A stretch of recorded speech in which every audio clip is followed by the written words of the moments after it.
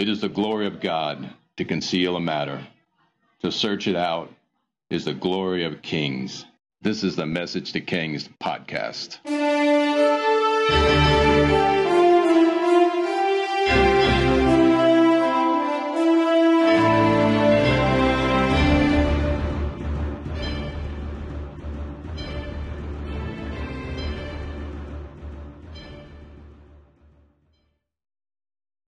Episode 125, King Solomon and the City of Palmyra.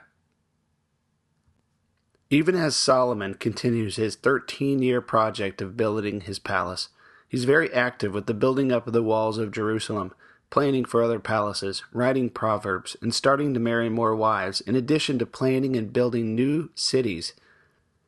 Here's an interesting account of what he does with Hiram, his buddy and fellow king from Tyre. This is from Josephus.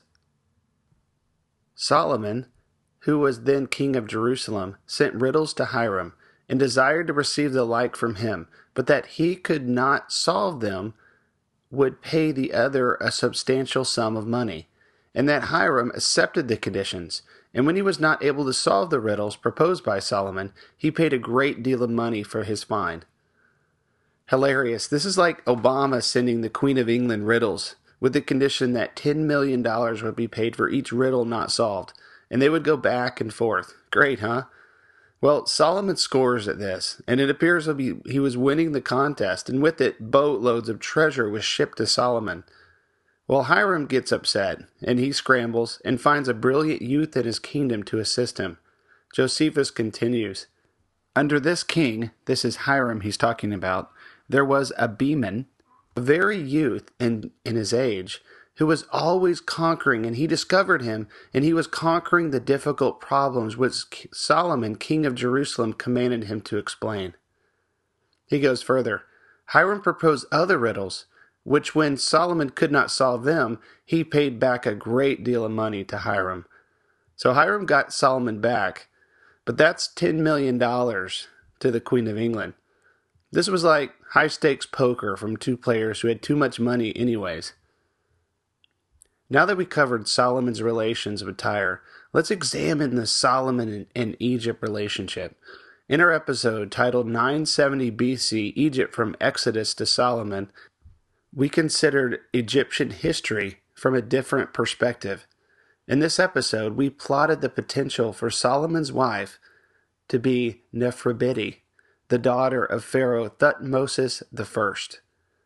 Solomon has forged a relationship with Egypt, and when the entire Egyptian escort shows up for Solomon's wedding to the princess of Egypt early in his reign, there was much pomp and ceremony. In fact, the sheer quantity of chariots that rolled into Jerusalem must have been staggering, and the horses quartered near the town must have been an oddity for this time period. Solomon probably looked with awe at the power projected by Pharaoh's chariots, the tanks of his day, as they rolled into Jerusalem. The princess must have been in a jewel-encrusted golden chariot as it arrived. Solomon must have been impacted because the first time in Israel's history we have a king fascinated with horses, horse dealing, and chariots, and even chariot cities. What follows is a slow burn as Solomon probably starts small with a few royal chariots. Then he considers, we can make some money by dealing chariots with Egypt and reselling them to the northern neighbors. Then he ups his stock of horses, adding more chariots annually. So as we cover this section, try to picture what a chariot city would look like. Just sounds like something right out of Egypt. 1 Kings 10:26. Solomon accumulated chariots and horses. He had 1,400 chariots and 12,000 horses, which he kept in the chariot cities and also with them in Jerusalem.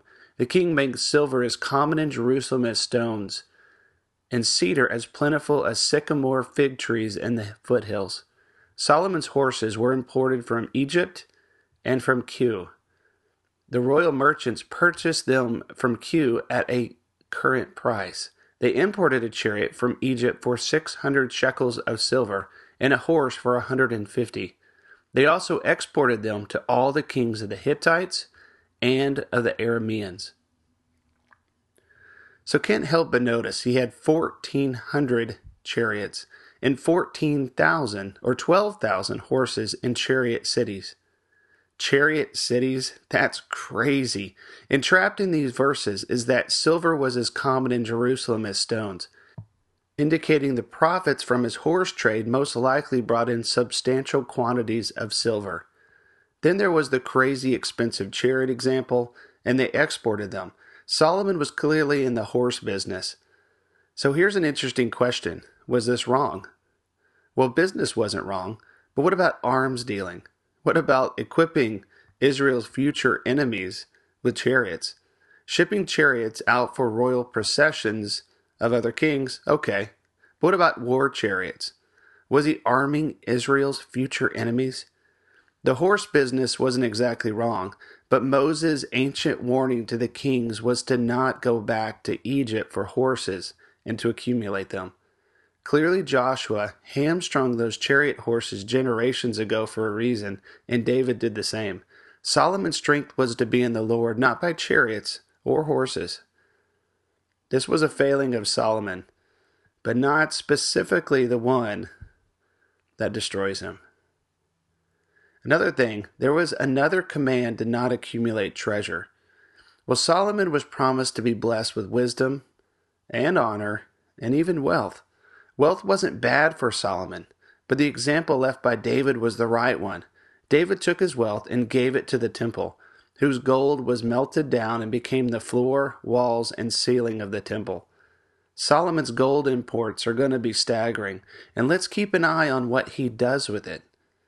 Does he commit it and give it to the Lord, or does it just accumulate in his treasuries?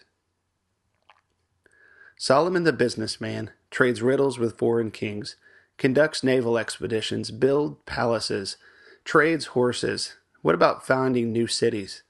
Solomon founded or built up many cities in Israel, but Josephus gives us a very interesting account of an oasis city that he built up, and it's one that's common in our news today. Here's Josephus regarding Solomon's founding of cities, and specifically one in modern Syria. Nay, Solomon went as far as the desert above Syria, and possessed himself of it, and built there a very great city, which was distant 2 days' journey from the upper Syria, and 1 day's journey from Euphrates, and 6 long days' journey from Babylon the Great. Now the reason why this city lay so remote from the parts of Syria that are inhabited is this, that below there is no water to be had. That is unto this place only that there are springs and pits of water. And when he had therefore built this city and encompassed it with very strong walls, he gave it the name of Tadmor. And that is the name it is called by to this day among the Syrians. But the Greeks, they call it Palmyra.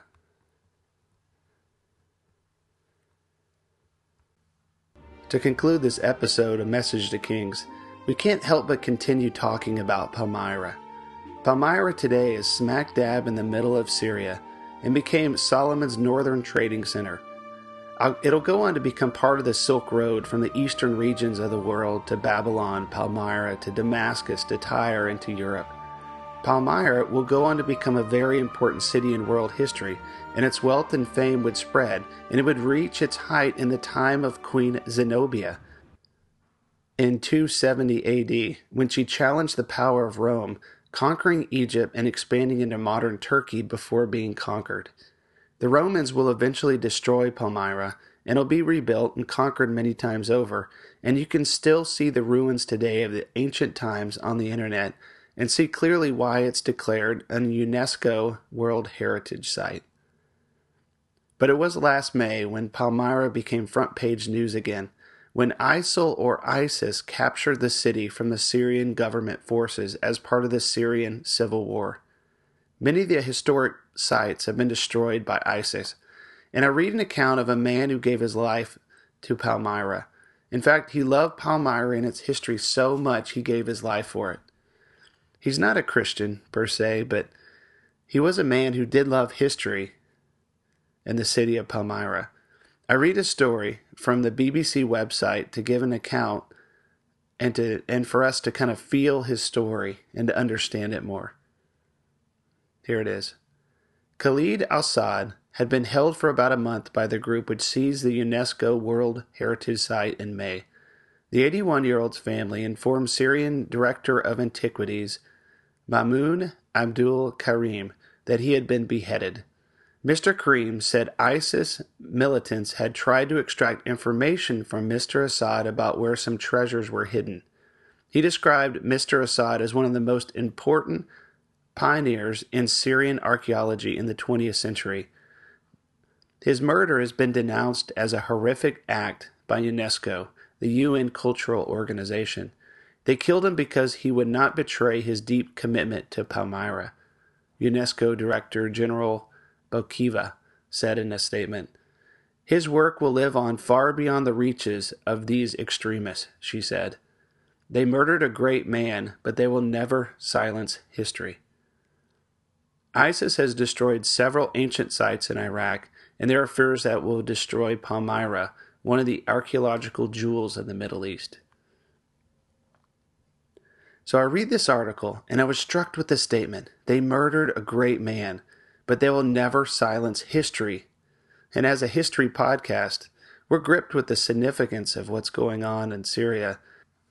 According to recent statistics, there's over half of Syria's 23 million people before the war of the Arab Spring, which started in 2011. Half of them, over 11 million, are displaced and had to move or left their homes. Of those 11 million, 4 million or more, as of today, have actually fled the country. And it's the worst refugee crisis since the Rwandan refugee crisis, which occurred over 20 years ago. So as I write this and we discuss how Solomon founded Palmyra and its ancient ruins and the old city is being destroyed by war, I'm gripped with the significance of it. And as I write the words for this script, I'm really, kind of torn inside and for the crisis and the people involved in Syria. And I can't think of a better way to end this episode but to pray for the refugees and the people of Syria. And at the same time, ask you to pray as well. So here we go. God, we pray for you to have your way in Syria. God, we pray that you set things in motion and set the right people in power and bring stability to the country. God, we pray that you show people their homes again. God, we pray that you bring justice where there needs to be justice, mercy where there needs to be mercy. God, we pray for the country of Syria and the area around it to have peace again, and for you to rule in authority and power, not man's power, but God's power.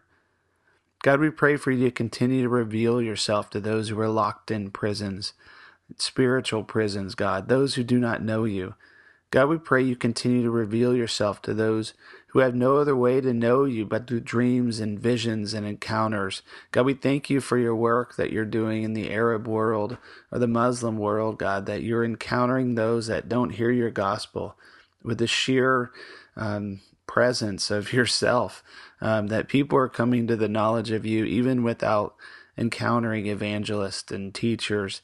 Lord, we just thank you for what you're doing. We pray, despite this tragedy, that you work mighty signs and miracles and people come to know you in a greater measure, that despite war, there's a harvest field, God. God, we pray for boldness and that you send laborers into the harvest fields as well. That instead of darkness reigning, let there be light and salvation to come to those deceived.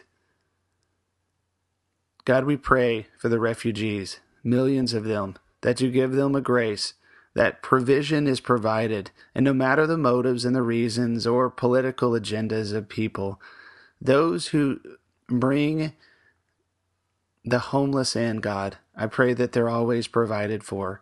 That those homeless, the refugees are provided for, and they feel and encounter the love of God, Lord. Lord, I pray that those who bless the refugees, they love the sinner, but they hate the sin. God, I just pray that they're able to actually love people despite their past, their traditions, their heritage, if they're not godly, Lord. I pray that there is an honor there, and there's a presence of love and a presence of mercy that can come to anyone who encounters the refugees and have compassion to help them. Let all humble themselves and seek your help. Let all of them find you, God. Let all who provide for the refugees be blessed with abundance necessary to care for them. Let there be wisdom, and let there be God's hand and grace extended to all refugees who earnestly seek you, God. Let those who take advantage of the crisis be exposed, and let your light shine for all to see. In the midst of war and crisis, God, I pray you meet all who cry out to you, and even those who never called or heard your name before. And we pray for thousands. And God, it was in Syria, in Damascus, where you encountered a religious terrorist named Paul. You blinded him. You encountered him. You delivered him. You transformed him, God. God, I pray that this is the place where you did that for Paul. You can do it again, God. Lord, I pray for thousands of Damascus Road experiences, and let the 1040 window become the place of your greatest visitation and your peace on earth.